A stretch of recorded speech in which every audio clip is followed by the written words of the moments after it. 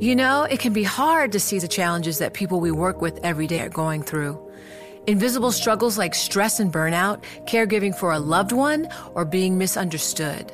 But insight, awareness, and empathy will help us better see the issues they're dealing with. And that can make us and our companies healthier too. I'm Holly Robinson Peete. Join us on The Visibility Gap, a new podcast presented by Cigna Healthcare. Download it wherever you get your podcasts. You know success when you see it. Or you think you do. The people in the spotlight. But what about those small business masterminds who succeed at making their money work harder? They do that by having a business bank account with QuickBooks Money, which now earns 5% annual percentage yield. Making your money work as hard as you do? That's how you business differently. Learn more about QuickBooks Money at quickbooks.com/5APY. Banking services provided by Green Dot Bank. Member FDIC. Only funds and envelopes earn APY. APY can change at any time. Blackstone Inc. President John Gray speaks with Bloomberg's Sonali Basak to discuss the Israel-Hamas war, the current state of inflation, and his commitment to the University of Pennsylvania amongst concerns of anti-Semitic speech on campus. We're all deeply affected by what's happening in the Middle East, and as a significant investor in the region, and as a person who's concerned about world events, how do you separate the financial interests versus the human toll being taken there? Well, I would start, Sonali, by saying our thoughts are with the people in Israel. What happened a couple weeks ago was just horrific in terms of loss of life and kidnapping. We've got some employees on the ground there. Our thoughts are with them as well, and everyone who has family there. And of course, now, as this conflict escalates, we're all concerned about civilians in the region. As you think about it from an investment standpoint, I guess there are a couple implications. In the near term, obviously, it puts some upward pressure on oil prices. You've seen that in the marketplace. Hopefully that stays contained. Hopefully this conflict stays very contained. I think the second issue is it just creates greater uncertainty. We now have really two live conflicts, including the situation in Russia and Ukraine. We've got the issues around interest rates as well. And when you think about investing, generally people want more certainty. They want terra firma, and this adds to that environment. But of course, the bigger issue is the human tragedy there, and we're all concerned about that. Now, how are you thinking about the risks associated with your work throughout the Middle East, both your investments and the relationship with large investors, including sovereign wealth funds in Saudi Arabia and Qatar? Yeah, I would say for us, we have long-term relationships in the region and around the world, people who have been partners of ours for a long time. When you think about stepping back, what was happening here, there actually was an attempt to normalize relations. It had happened between Israel and the Emirates a few years ago under the Abraham Accords. They felt like things were getting closer with Saudi Arabia, which would have been a positive, and that very well may have been a catalyst for these terrorist attacks. So I think generally more dialogue, more normalization of relations would have been and certainly would be going forward much more positive for the region. I think all of us hope that that happens. Certainly now it's going to be difficult given the current environment. Now, the war has also brought tensions to communities in the United States, and over at UPenn, where you're a large donor, many other donors have been pausing their own donations given concerns around anti-Semitic sentiments on campus. Are you considering doing the same? Well, for my wife and me, our focus is really in two areas at Penn. It's on life-saving cancer research at the Vassar Center for BRCA. It's also on helping low-income kids here in New York City get access to a world-class education. Those are long-term missions for us. We're going to stay with that. That being said, I think some of my colleagues in the financial field and more broadly have raised some really legitimate concerns about hate speech masquerading as free speech in the context of anti-Semitism on college campuses at Penn and other places. And I think individuals, when they say things that dehumanize and talk about the destruction of one set of people, I think it's important that university leaders really stand up. And my hope here is that there'll be some important lessons from what's happened over the last few weeks. Yeah, the most prominent of those concerns being raised by one of your colleagues in the industry, Apollo CEO Mark Rowan. He went so far as to call for the removal of the university's president and Board of Trustees chair, Scott Bach. I mean, do you agree with them? Well, as I said, I think Mark has raised some really important questions and issues. For me, the university president, Liz McGill, I think she's a good person. I don't think she's anti-Semitic. I do think she made some mistakes here, some of which she's acknowledged. But the decision about her future lies with the Board of Trustees at Penn. Yeah, thank you for answering my questions, John. You know, there's also beyond the war, this is a very tumultuous economic environment as well. You reported results today over at Blackstone. You're the first of the big private asset managers to do so. And the whole industry is facing a huge slowdown in deals. At what point do these things start to turn around such that profits can be realized at a greater scale? Well, when we look at the quarter, Sonali, we're actually pretty proud because despite the slowdown in transactions and realizations, our distributable earnings were remarkably, steady based on the fee-related portion of those earnings and the management fees that underlie that. Also, I think the most important thing is really delivering for our customers. We did that across the board in the quarter, particularly in infrastructure, life sciences, private credit. But to your question, when do deals come back? I think we need some stability in rates. I think the Fed is pretty much done here. They've taken short rates up quite a bit. I think long rates have now moved quite a bit. And so that's going to lead to some tightening here, further tightening. But what investors want, of course, is a bit of stability. And I think ultimately we will find at some point some stability in marketplaces, particularly in treasuries. When that happens, I think you will start to see transactions pick up again. They are at a muted level, but it doesn't stay like that forever. These things are cyclical. And the key with our business model is we're not a forced seller of assets, and we have more than $200 billion of dry powder. So we can invest into the dislocated market, and often we do our best work at the times of greatest uncertainty. What does this mean for your approach to credit markets, John? Private credit has been kind of the biggest story of the year. Of course, you run one of the biggest businesses on Wall Street when it comes to private credit. Are you seeing that opportunity expand even further as rates stay volatile? Well, I would say in private credit, the opportunity set is large and it's growing.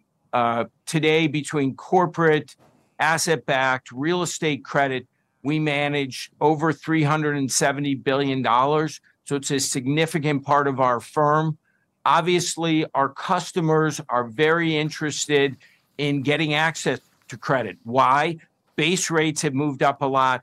Spreads are wide because banks and other participants are more cautious. And so you can earn a lot lending money today and doing it in what we perceive to be very attractive risk return, loan to values below 40% in many cases in direct lending. So you're getting paid equity-like returns for taking debt-like risks.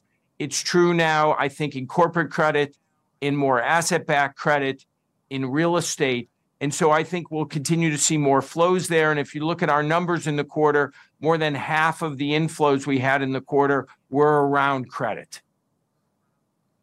Well, it's interesting. You look at the returns in private credit. You posted 4.6% in private credit. You posted, that's almost double what you're getting in corporate private equity for the third quarter. What do normalized returns look like for the next couple of years in private credit? You have some of your industry rivals pitching, double-digit returns in this environment. Does the current environment demand some caution in seeking those outsized returns? Well, I think it depends on what you're doing.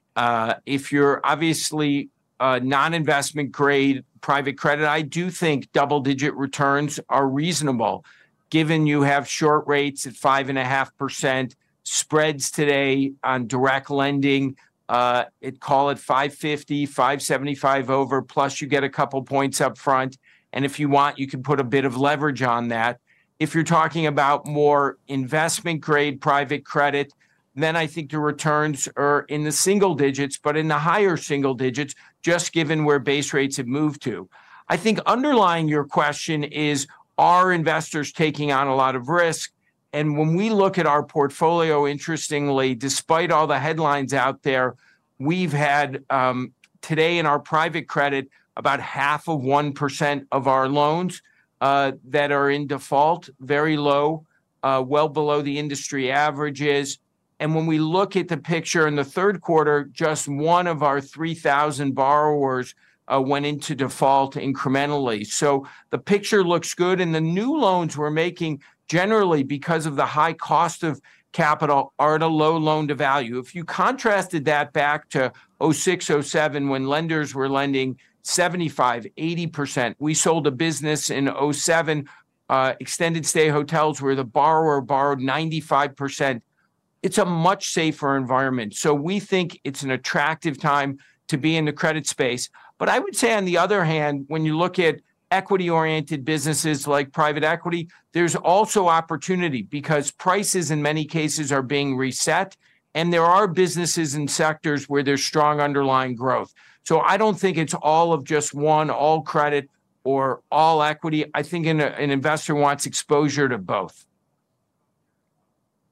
Now, how do you think about the real estate industry right now as well? You know, there are a lot of concerns. We've talked a lot about commercial real estate. We know that Blackstone has really dealt with a lot of the pains in the office sector early, before everybody else.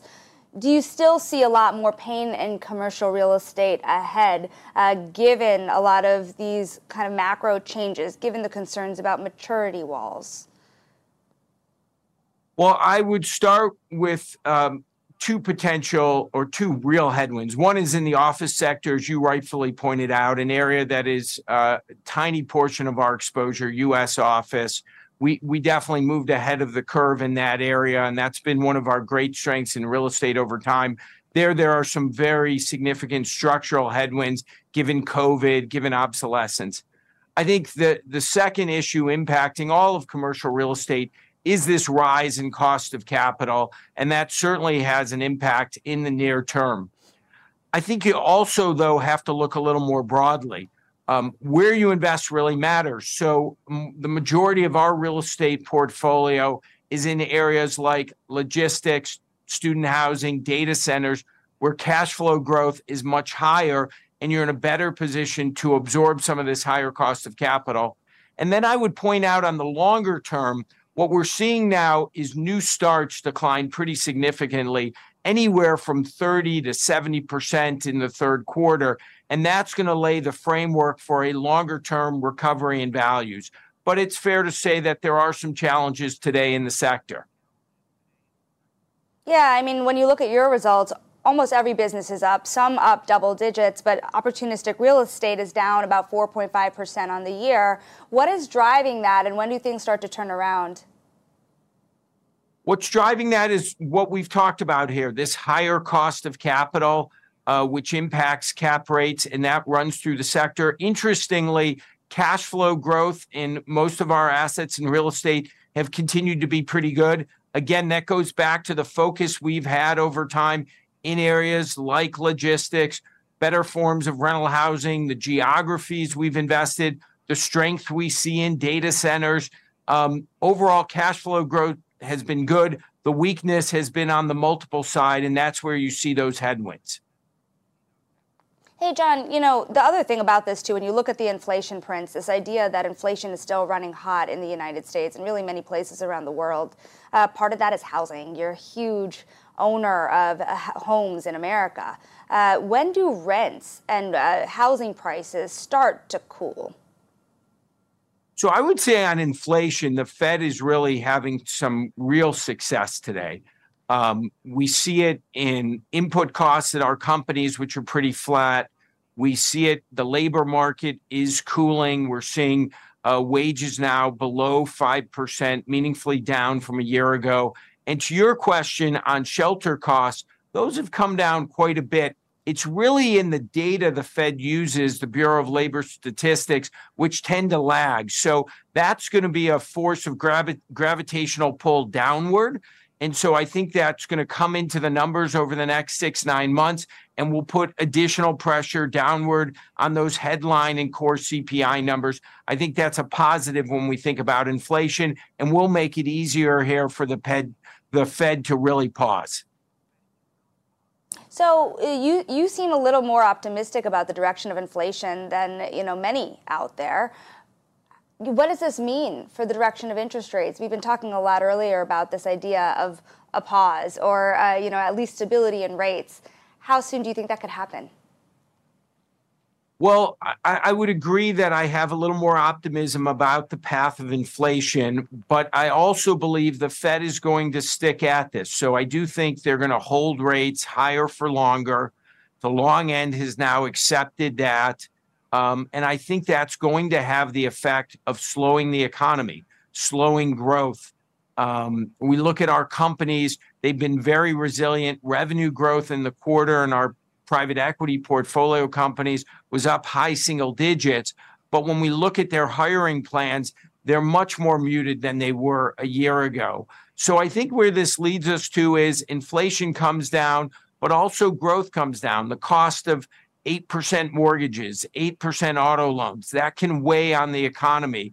And I think that's the environment we have to invest through. Now, we've endured an inflation shock. We've now endured an interest rate surge. And I think the next step of this is to endure a slower economic picture. We don't see it like 08, 09 in terms of imbalances, but I think this is coming. And for investors, getting ready for that, I think, is important, and taking a view of where the environment is. That's what we do as a firm. It's been one of the reasons why I think we've been able to generate outsized returns for a long period of time. Have you ruled out a hard landing? I don't think that's certainly not our central case. Given the momentum from the savings consumers have built up, given the strength in energy transition, a huge area of focus for our firm, given what's happening in AI and digital infrastructure, there are some big parts of the economy where there's a lot of investment and growth, in some ways almost regardless of the level of interest rates. And I think that will provide some more ballast. But nevertheless, we do anticipate a slowdown here. That was Blackstone Inc. President John Gray speaking with Bloomberg's Sonali Basak. The countdown has begun. This May, 1,000 global leaders will gather in Doha for the Qatar Economic Forum powered by Bloomberg, held in conjunction with our official partners, the Qatar Ministry of Commerce and Industry and Media City Qatar, and premier sponsor QNB. Join heads of state, influential ministers, and leading CEOs to make new connections and gain unique insights. Learn more at QatarEconomicForum.com.